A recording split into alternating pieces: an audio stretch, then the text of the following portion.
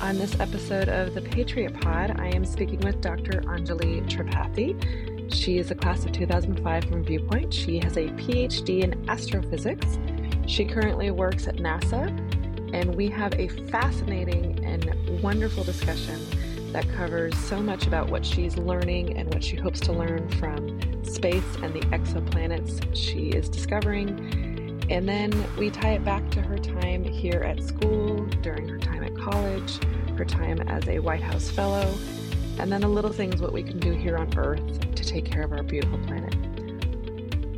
Yeah, so I am NASA's Exoplanet Exploration Science Ambassador is one of my roles. And so in that role, I help communicate the science of this evolving field of research, exoplanets, right? The field where around pretty much every star we know of, there are planets, and all of these ones are outside of our solar system. They're extrasolar. So we call them extrasolar planets or exoplanets for short. So I do a lot of media and different outreach, school visits, that sort of thing.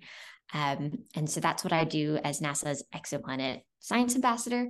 I also help design new missions. I'm working on a couple of new telescopes. So people are really familiar with the James Webb Space Telescope. I'm working on two that are coming up in the future, one little one and one really big one, the one that will be two successors to James Webb from now.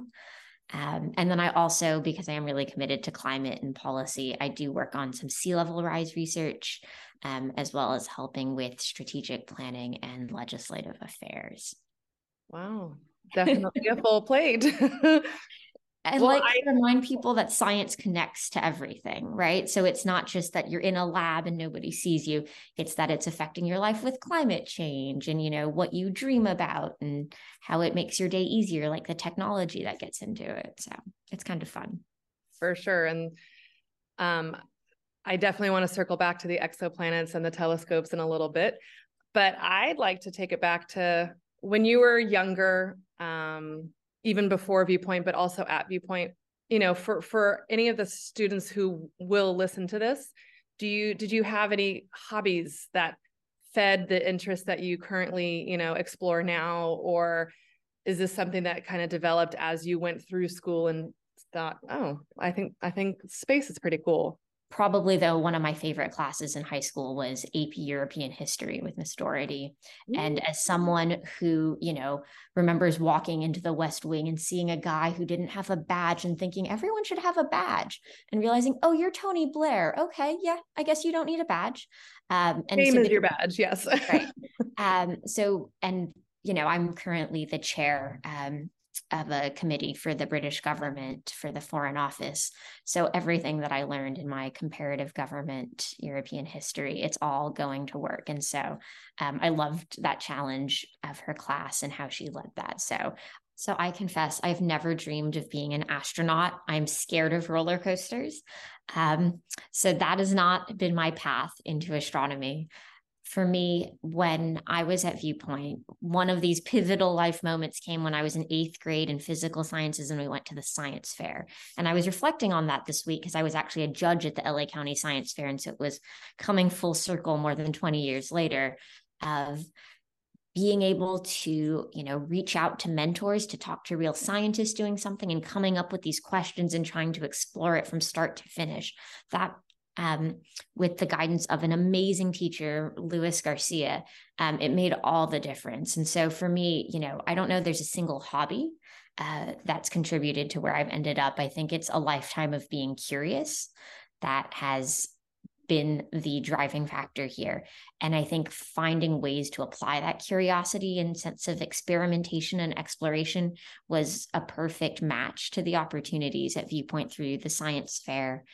You know, in middle and high school, I was in the astronomy club, and you would say, oh, everything was very STEM focused. But at the same time, I was in Model UN.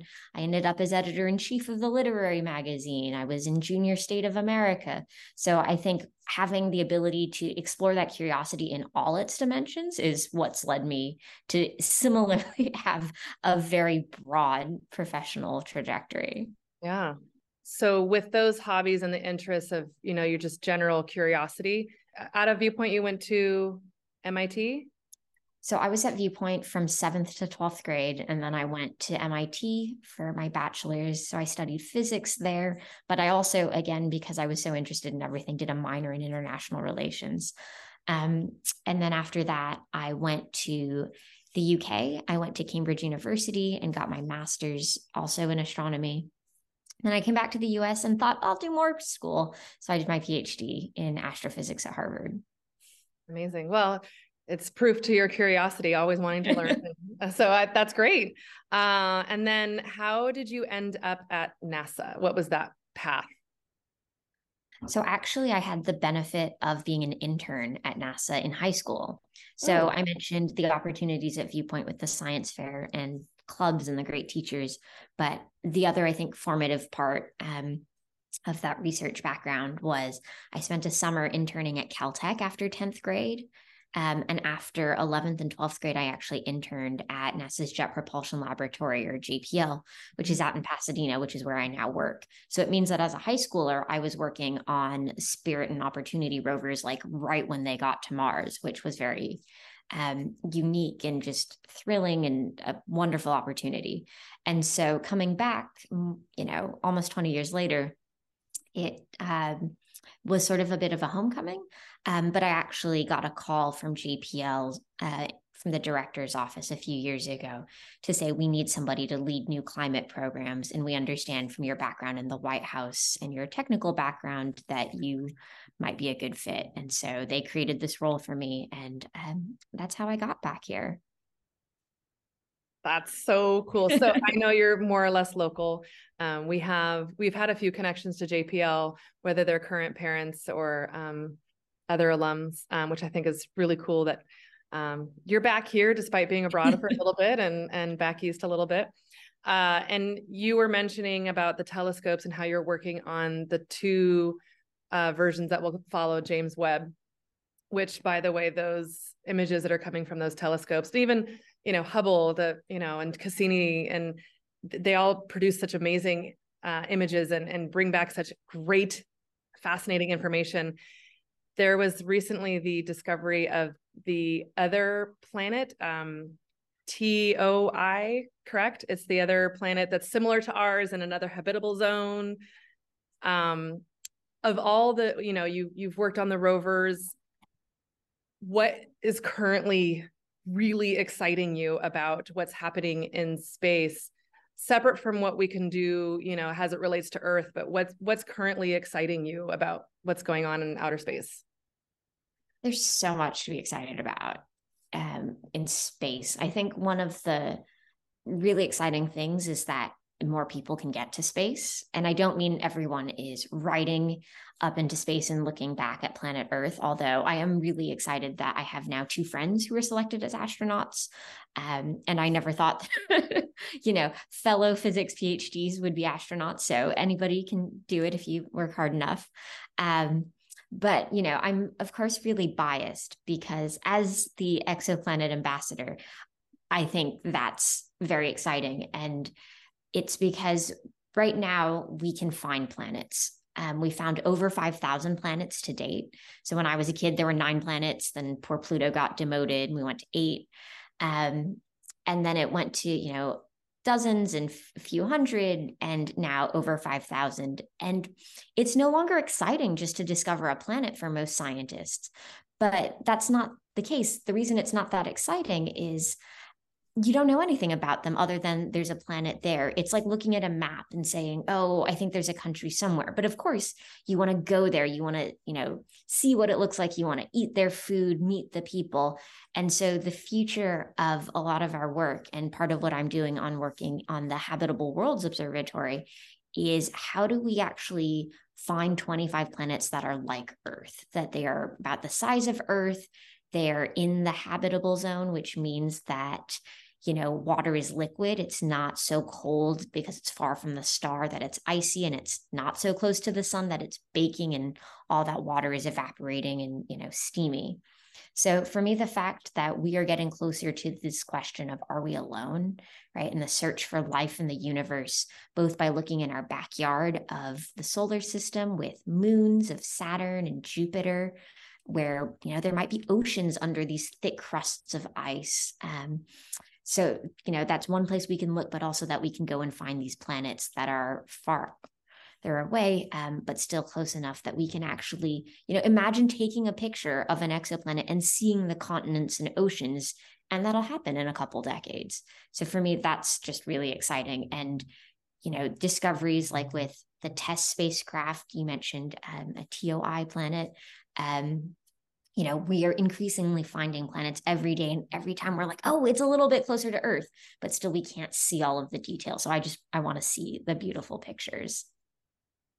Your excitement gets me excited. Is that part of what you are doing with these telescopes that are coming, is trying to get better, clearer, deeper, more detailed images of these, unknown, like we know about all these planets, but just like you said, really trying to zoom in on them and get a clearer picture of them? Is that what's a lot of driving your work and your passion towards the work you're doing with the telescopes coming? I would say that one of the areas that we're trying to focus on with the telescopes is taking these pictures of these planets in exquisite detail. And that's because most of the ways that we find planets are by looking at signs in their stars. Mm-hmm. So it's like saying, does someone have kids? Well, you might come to their house, you might see, indication of toys. You might hear them saying something about school. You have all of these things, but actually what we're trying to do is come in and see the family, right?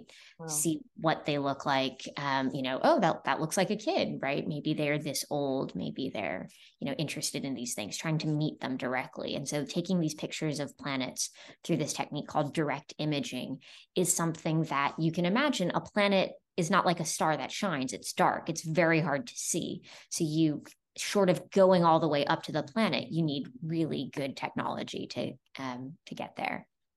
And so part of my interest in all of this is this goal of finding worlds like our own, but also, part of the bigger enterprise of space, of how it connects to all parts of our lives. So I came back to JPL because I was really interested in how we can use space to serve society. Because there's so much you can learn about climate change, how the oceans are rising, how things are getting warmer, that, you don't have people on the snowpack in Antarctica every day, but a satellite can see that all the time.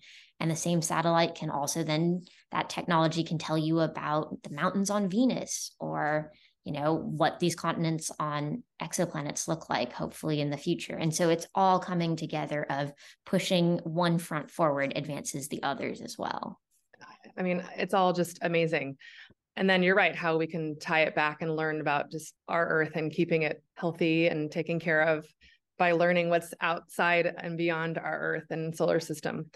Bringing it back to Women's History Month, we have amazing women here at Viewpoint. There's amazing women at NASA, JPL, historically from, Dorothy Vaughan and Katherine Johnson and Mary Jackson and Mae Jemison and Margaret Hamilton and Catherine Koch, and all these wonderful people who have been a part of NASA and its history. And then all of our Viewpoint educators here, our families, our alums who are just amazing.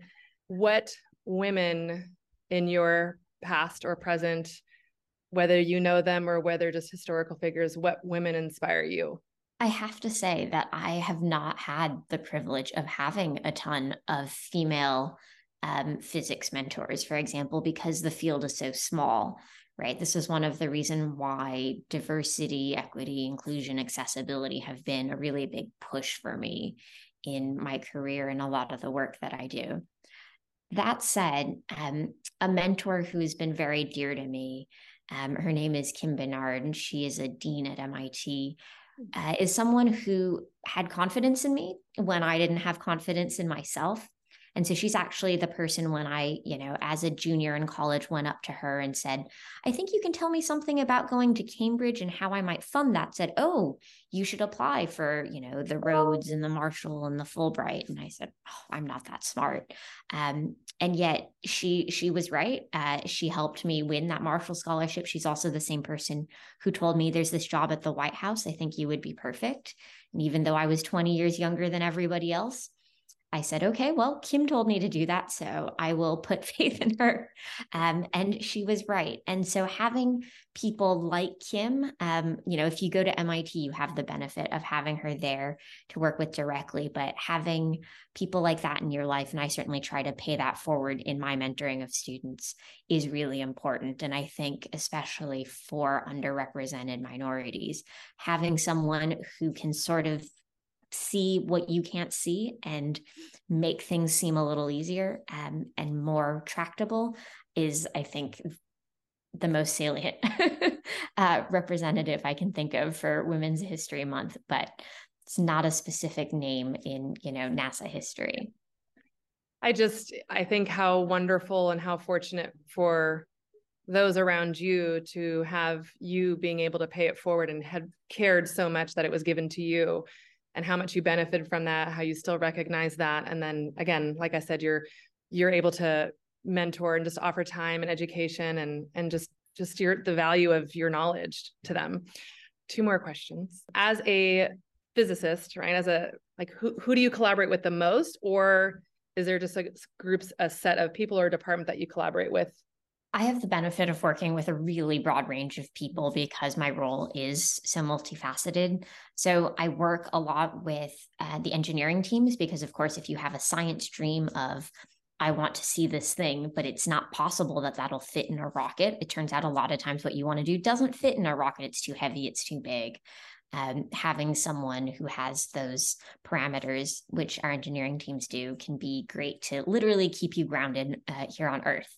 But beyond that, I would say I most enjoy, though, actually working with the media audiences and the broader community, because I do a lot of consulting for movies of how do they get the science right. And it's not necessarily science for outer space films, although I do that too.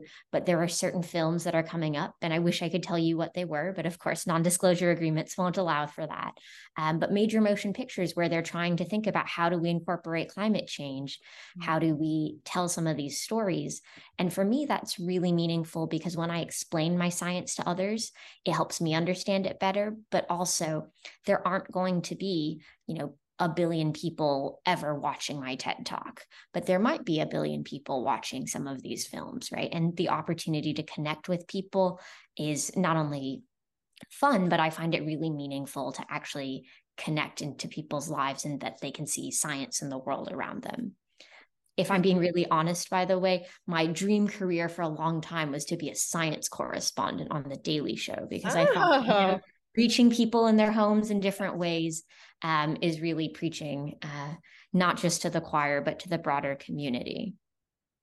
No, I think it's brilliant how you're leveraging the idea of different audiences and how far you can cast your net with those audiences to really kind of share that education and the knowledge and just the interest really, and get people excited about different things. What would you share with people? What's one thing? Is there one thing we can do that's small or big as an individual or as a group of people that we can do just to help our planet that we're currently on so we can continue staying on this planet to continue exploring exoplanets?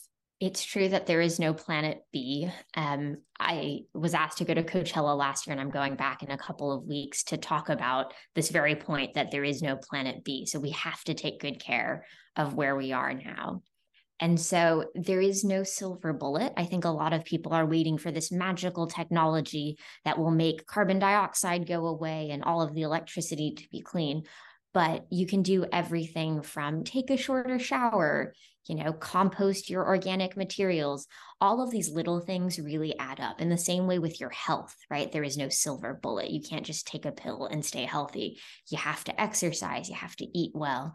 And so I think it's the same thing. So unfortunately, there is no, magic for what we can do about climate. But I will say I am a big fan of composting in all of its forms, and especially with the state of California passing its laws about trash last year, that it's now actually illegal to throw food scraps into the trash. So whether it's that green bin at home, or you're like me and you've started having a worm bin and watching the worms convert everything into great fertilizer for your garden, it's a fun thing to do. I love that, because so often you try to tell, your peers or, children, do one little thing, it makes a big difference, the ripple effect of that one little thing. So hearing that reinforced from someone like you, who really has just a broader knowledge of the impacts of certain things, because you've actually seen, more of the earth than I think a lot of us have. And you've seen more of the solar system than most of us have. So even starting that little composting, or just telling everyone to get worms is I think a really valuable piece to just keeping it simple and achievable. So thank you for that. I appreciate that. As someone who is, around young children, and just trying to encourage them to do the small things, which will make a big difference. And, whether that's being kind or putting recycle bin and food scraps in the compost bin. I'm very inspired by the work you're doing. So thank you for inspiring me as a person, a fellow alum, an educator, a mom. But I'm very grateful for you and everything you're doing. And again, just the time that you gave for me today, and that our alumni community can hear and our viewpointers. Again, not to say that we don't have amazing women doing other amazing things in their fields of interest, but I thought there's so much going on with space exploration. How great would it be to speak with someone, and then how surprising and wonderful it is that you were able to tie it back to our little planet, because there is no planet B. You're correct. There is no planet B. It's I will tell you, doing outreach at Coachella is quite something. Well, again, that's a definite audience that we as people, they're the future. So, well, thanks so much for having me. I mean, Viewpoint provided a lot of opportunities that I'm really grateful for, that have certainly shaped the unusual trajectory that I've had. And so I'm always happy to pay it forward.